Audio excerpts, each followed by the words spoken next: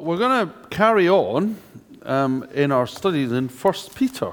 So we started last week, and we're going to carry on this week. So we're going to read from 1 Peter chapter 1, verses 3 to 12. So 1 Peter chapter 1, verses 3 to 12. Praise be to God, the Father of our Lord Jesus Christ. In his great mercy, he has given us new birth into a living hope through the resurrection of Jesus Christ from the dead, and into an inheritance that can never perish, spoil, or fade. This inheritance is kept in heaven for you, who through faith are shielded by God's power until the coming of the salvation that is ready to be revealed in the last time. In all this, you greatly rejoice, even though now for a little while you may have had to suffer grief of all kinds of trials. These have come so that the proven genuineness of your faith, of greater worth than gold, which perishes even though refined by fire, may result in praise, glory, and honor when Jesus Christ is revealed. Though you have not seen him, you love him. And even though you do not see him now, you believe in him and are filled with an inexpressible and glorious joy, for you are receiving the end result of your faith, the salvation of your souls. Concerning this salvation, the prophets who spoke of the grace that was to come to you searched intently with the greatest care, trying to find out the time and circumstances to which the Spirit of Christ in them was pointing when he predicted the sufferings of the Messiah and the glories that would follow. It was revealed to them that they were not serving themselves, but you, when they spoke of the things that have now been told to you by those who have preached the gospel to you by the Holy Spirit sent from heaven. Even angels long to look into these things. So Peter, who's writing to a church under pressure, a church that's facing persecution, a church that's in trouble, he writes to them and says that they are saved for good things stored in heaven. We are, because we are part of the church, we are saved for good things stored in heaven. We who know Jesus are saved for good things stored in heaven. Everything fades. Everything perishes. Everything ends. No matter how pretty, it passes. No matter how great, it falls. No matter how bright, it fades. Everything that is, except for an inheritance which is held in heaven for those that are in Christ Jesus. That's exciting, isn't it? That's exciting. In God's great mercy, we've been given new life in Jesus. We hope for great things in heaven. And we are shielded, Peter says. We are shielded by faith. Now that's an interesting thing to say, that we are shielded by faith. Because you see, a lot of the time we get told that somehow faith is our affair. And you think about the phrases that you hear people using, we're going to find faith, we're going to come to faith. But actually, the Bible tells us this, that by grace we are saved through faith, not of ourselves, it is the gift of God. That God gives the faith, and we are shielded by faith. Ephesians 6:16 says, in addition to all this, talking about the pressure that we're under and how we look after ourselves, take up the shield of faith, with which you can extinguish all the flaming arrows of the evil one. So what is this faith? What is this shield? What is it that shields us? And it's this, that God's promises are true. Do you believe that God's promises are true? Because this is what God gives us. He gives us inside a knowledge that what He has said is true. When I was a young man, and I found it a bit inconvenient, given the company I was keeping, to be a Christian, I attempted to live as though I wasn't. The problem was that inside I knew, and I just couldn't unknow. Even when I wanted to unknow, I couldn't unknow, because I was shielded by faith, which frankly at the time was incredibly inconvenient and really irritating. But I was shielded. I couldn't unknow what I know, which is this, that all of this fades and passes and is of no consequence. As we went on, money can't save you, religion can't save you, clothes can't save you, the doctor can't save you, work can't save you, nothing can save you, and therefore it's not worth that much. So why was I extending and expending myself on things that weren't worth? I couldn't unknow that. Trust me, I really wanted to unknow that, but I couldn't. I was shielded by faith. Here's a promise. If our faith that shields us is that the promises of God are true, here's a promise. It says this in Hebrews 7:24 and 25, but because Jesus lives forever, He has a permanent priesthood. Therefore, He is able to save completely.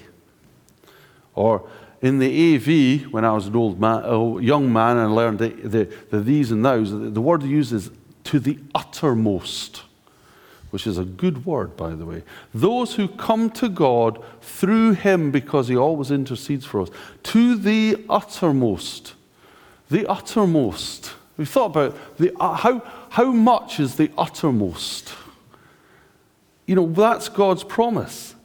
Do you know what God's promise is this? No matter how bad you've been, no matter what you have done, no matter how difficult you find it, no matter how many times you fall, no matter what your trouble, no matter how much debt, how much fear, how much illness, how much loss, how much hurt, how much rage, how much social pressure, how much bullying, how much conflict in your family, no matter how hopeless, how helpless, how powerless, how disillusioned, how let down by others, how let down by yourself, no matter how great the task, how high the hurdle, how deep the depths of your despair, no matter how far away it feels, no matter how impossible it appears, Jesus can save you to the uttermost. That's a promise. That's a promise. None of it can last. None of it can overwhelm. None of it can defeat you if you put your faith in Jesus. None of it. None of those things. Now, it might be that today, what's going on in your life, you feel is giving you sufficient meaning that you don't need Jesus. Okay, I'm not going to argue. All I'll ask is this. When it stops doing that, please remember what I just told you. That Jesus can save you to the uttermost. When what you invest in dies, Jesus is still alive and can save you to the... That is His promise. And it doesn't go away. This is the fantastic thing. Even when I was unfaithful, God was faithful. He's not intimidated by my bad behavior, I'm very pleased to say. He's probably used to it by now, I would imagine. But he can save it, which is fantastic. So there's a promise from God. Here's another promise from God. No, this is Isaiah 54:17, no weapon forged against you can prevail, and you will refute every tongue that accuses you. This is your heritage, brackets, inheritance of the servants of the Lord. This is their vindication before me. When we face criticism, when people tell us that we're stupid, we're deluded, that we believe fairy tales, that science has proved, if ever there was a lie, there's one, that if people tell you these things, the truth of them is that they have no substance. And although often we feel unable to argue against, feel overwhelmed and assailed, actually, none of that has the power to beat us down. None of it has the power to beat us down. God points out this, that everything and everyone who gives us trouble, God created. He's God of them in the same way as he's God of us. So why is he going to be intimidated? If we thought about it, we are to God who created the whole universe, we're ants. So it's like looking at us, and we're those sort of interesting but rather harmless black ants, and the people who give us trouble are those rather bitey red ants. What's our impression of God? That he looks down at an ant and goes, "Oh, that's an interesting ant," and then suddenly goes, "Oh, but a red one! No!" God is not intimidated. He is not intimidated in the way that we are intimidated. We shouldn't be intimidated because his shield of faith protects us. Do we believe that? Do we walk in that? Here's another promise in 1 Corinthians 10:30. No temptation that has overtaken you except those which are common to everybody. And God is faithful. He will not let you be tempted beyond what you can bear. And when you are tempted, he will provide a way out for you. Do you believe that? I'm rubbish with temptation. I find it so hard to resist. I know it's an old joke, but there's a truth in that, isn't there? You know? But here's the other thing, is I wind myself up. Do you do that? So when a thought comes in, I should dismiss it, and I don't. I give it its own airplay. Do you do that? I give it a prequel and a big introduction. I develop it into a feature film. I give up several hours that I should be sleeping in the middle of the night to it. I process it. I tell myself I'm being stupid and then go back to it and give it extra development. Do you do this? Yeah. By the way, just so you know, that doesn't come under the heading of resisting temptation. Okay? That's indulging in temptation. The more we indulge, the harder it is. But this is a promise. Have you heard this promise from 1 John? If we confess our sins, he is faithful and just to forgive us our sins. So even if I fall, I can go back. Our inheritance is in God. So even to complete salvation through Jesus, no weapon, no temptation, no situation, no conflagration, no insinuation can steal away our salvation. This is our inheritance. But do we believe it? Do we walk in it? Do we hold to it? Does it define us? That's what Peter's asking. See, Peter says this. He says, it's good that you get tested. Now, mostly for us, we think it's bad that we get tested. mostly for us, actually, anything at all ever that moves in the slightest way inconvenient to how we want it to be is not good.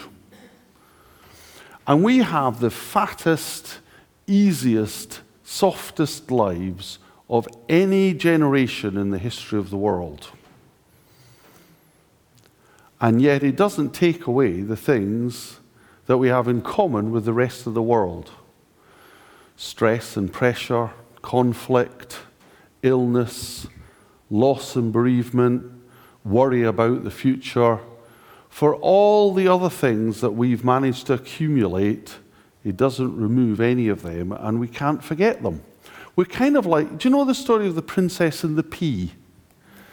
Do you remember that? Where you're a true princess because there are 15 mattresses and a little pea underneath, and you're like, oh, that's uncomfortable. We are the princess and the pea generation. No matter what we insulate ourselves with, we still feel the little irritation. Because life is like that. It's tempting. It's a falsehood for us to think that everything in life is going to go good, and that somehow when it doesn't, we're being shortchanged. We're not. What we're being is alive. Because that's life. Maybe we haven't noticed that yet. I mean, nobody is excused.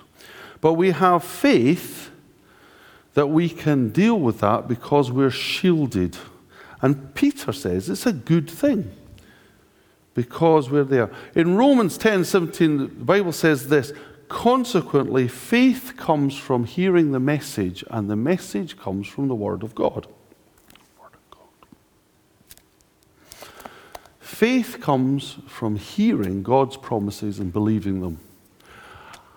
Read the Bible, back to front. No promise about easy life. Promise about lots of other things, no promise of easy life.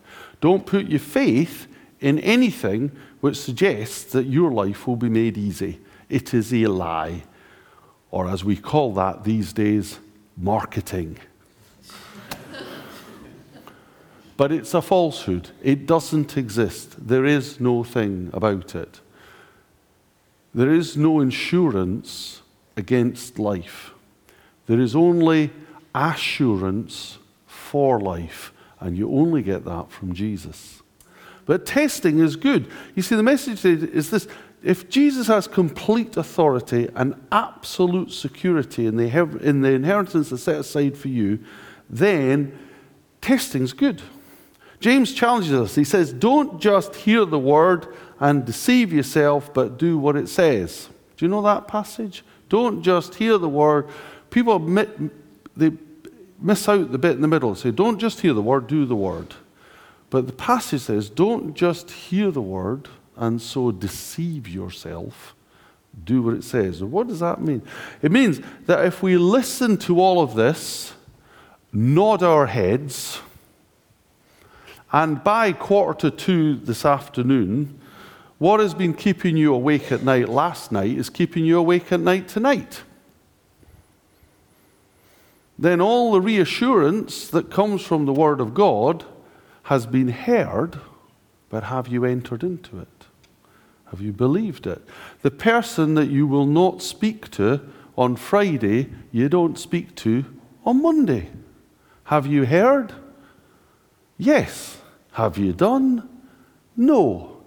Why? Because the situation, in your thinking, and it happens to me too, is still bigger than God's promises. Do you know? And that's the interesting thing about testing.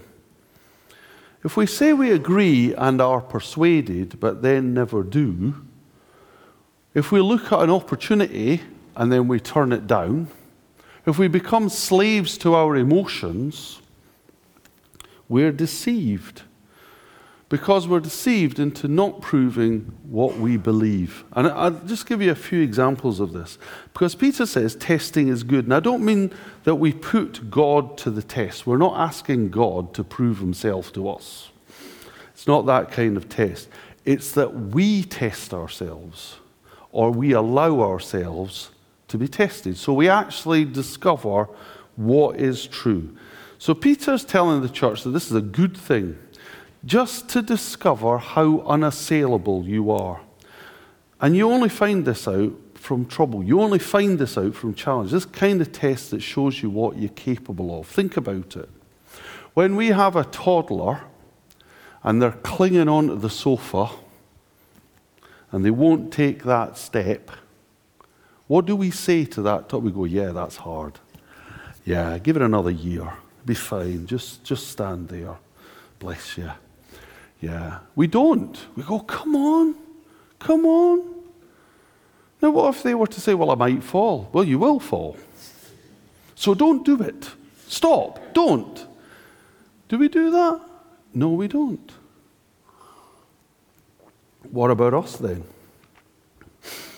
When we look at a hill, we go, whew, that's high. And I might be speaking metaphorically here, by the way, because we're allowed metaphors in this church. And but we're looking at a slope. We're looking at a challenge. We go, ooh. Now, what do we say? Well, you never know if you don't try. And you go, thanks. Good for me not to know. And it is good for you to not know at that moment. But when a challenge comes and you say, I can't do it, why do you say I can't do it? And you say, I can't do it because I have no evidence that I can. Does that make sense? You do a bit of hill walking, you look at a slope and you go, yeah, I could do that. You think, I could do that one easily, I could do that, that's going to be tough. But I can do that, but I know what I can do because I've tested it. I've been tested, so I know what I can do. If we're never tested, we never know. If we run away from every test, we never prove anything. Does that make sense? So testing is good. If you look at an athlete, think about athletes. One of the things about being an athlete is that you get injured. So injury is a part of being an athlete. Now, once you're injured, you've got a challenge. Because if you're going to get back to where you were, that's going to be difficult. Because you're frightened that you're going to injure again. So you have to keep pushing yourself. Because you see, those that compete at a high level, they hurt. And they learn to deal with the hurt. So I remember watching a triathlon once, and I was watching on the telly, because that's the best way to see triathlons. So it was raining, and I was watching triathlon, and the commentator said, there was 3 people towards the last stage of the, and the commentator said, the one who's going to win this is the one who is less intimidated by the pain. That's what they said. The winner of this race is going to be the one who is the least intimidated by the pain. They're all going to hurt, and the one that is the least intimidated is the one that's going to push through. And that's the one that trusts that they are okay. They can cope. They can do. And that's all about the testing and training that they've done. Does that make sense? And our Christian life is just like that. That if we shy away from testing all the time, how do we know what we can do? God has given us, He promises to give us all we need to deal with everything. But if we've never allowed any evidence to sneak into our comfortable lives, then how will we ever know? But Peter says testing is a good thing. A good thing. How can that be? That means discomfort is potentially a good thing. Now, this is where we get to this rather uncomfortable story of Jesus and the Canaanite woman. Somebody quite recently said to me, well, I don't like this story much because it's Jesus being horrible. But Jesus isn't being horrible. You see, the Canaanite woman runs up to Jesus and says, my daughter's demon-possessed, help me, help me, help me. And he says, well, I've come for the Jews. So what do you think I should be giving this to you? And what he's not been horrible, he's just pushing her. He's pushing her. And her response is this: frankly, if you are who I believe you to be, yes. And Jesus immediately responds, going, you're right, I am. What he's saying now, I can't tell you so. My dad, when we were little, his answer to everything was always no. Dad, can I have no? Dad, can I have no? Can we have no? How about no? My dad's answer was always no. That's what he always started. It was his starting point, his default position, no.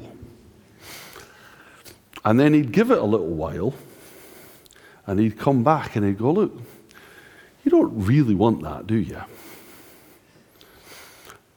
To which the correct answer was, oh yeah.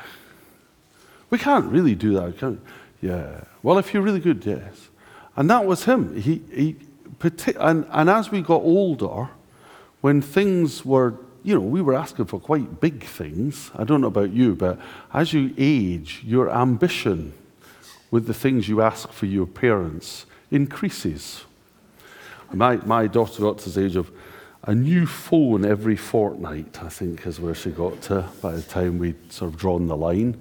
But and this is the thing, is there's a test. It's like, well, do you really want it?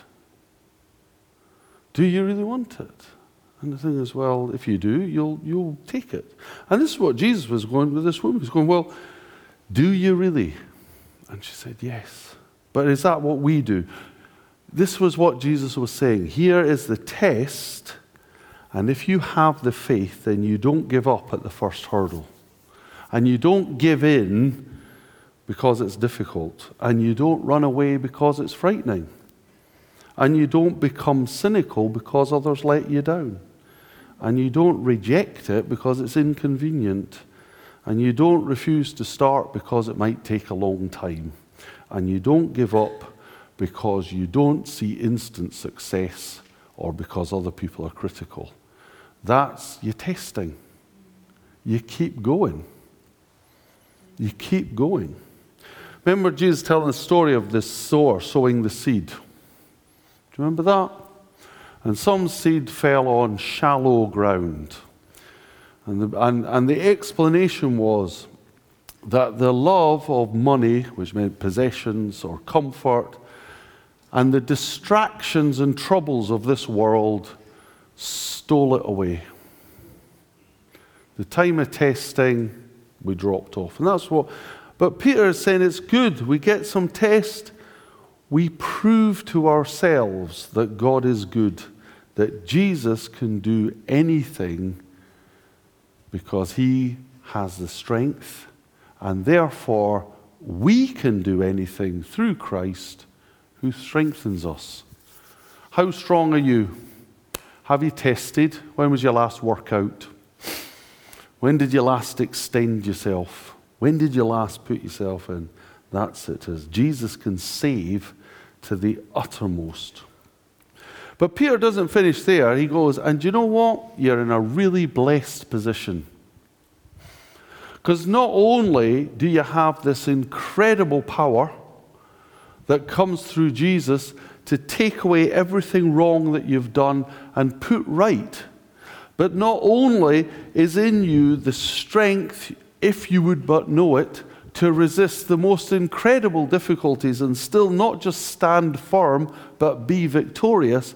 But beyond this, that God singled out you to receive this. And he points this out by saying, look, there were hundreds of prophets and people in the Old Testament whom God revealed, this is coming. I'm going to come in a new way.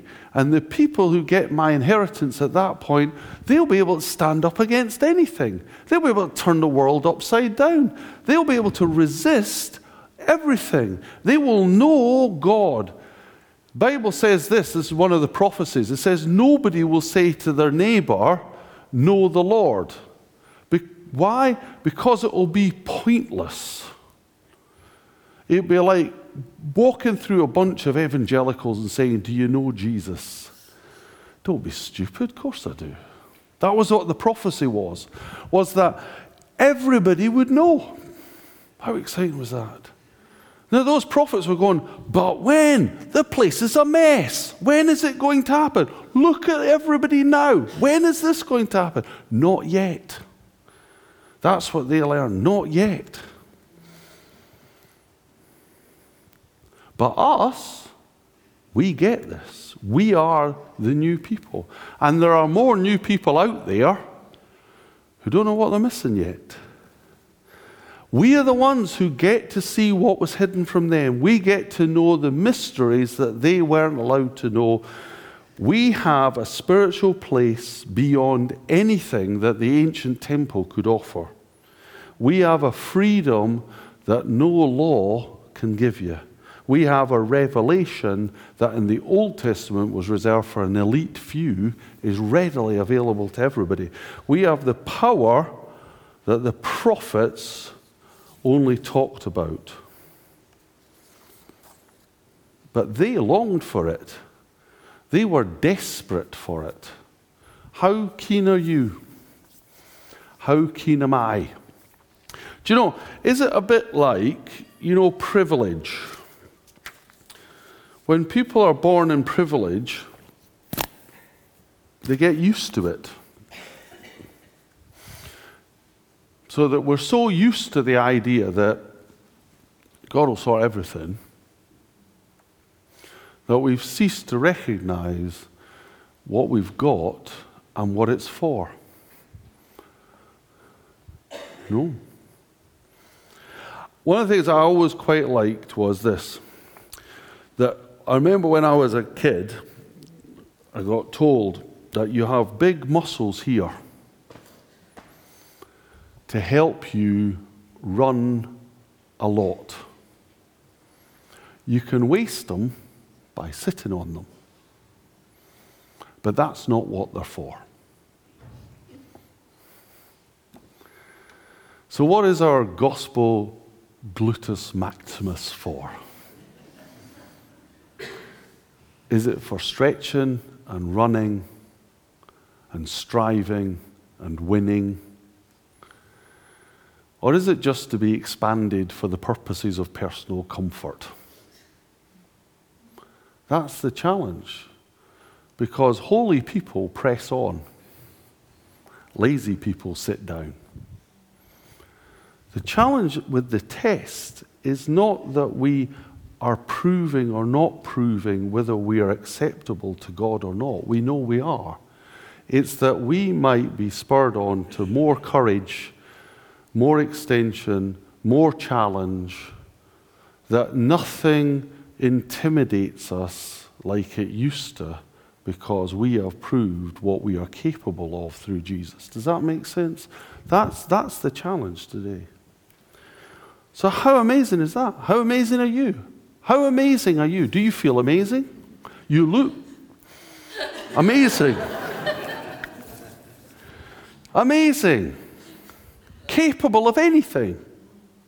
Are you seeing that you can be saved to the uttermost? Can you see that? Can you see that no weapon forged against you can prosper? None at all. Do you believe that? Do you believe it enough to test it? Are you understanding that you can do anything through Jesus? That you can go to the hardest place and speak out? That you can take the most difficult part of your life, give it to Jesus, and let it go? That whatever hurt or insecurity, whatever pain or disappointment, whatever resentment, whatever area of conflict there is in your life, that Jesus can resolve it and move you on. Do you believe that? Do you believe it enough to test it? That's the question. Or do we hold back? And that's what I'm saying today. Don't hold back. This is the power we have in Jesus. We have the power to resist.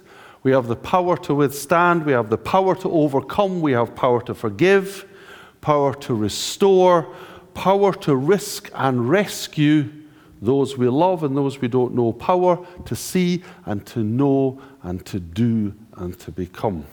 That's all set aside. That's our inheritance. Do you feel that? Do you believe that? Do you believe it enough to do something new about it? Well, one or two. Here's the thing, okay? Here's the thing. If you run a lot, these muscles get bigger. If you sit a lot, this area also gets bigger.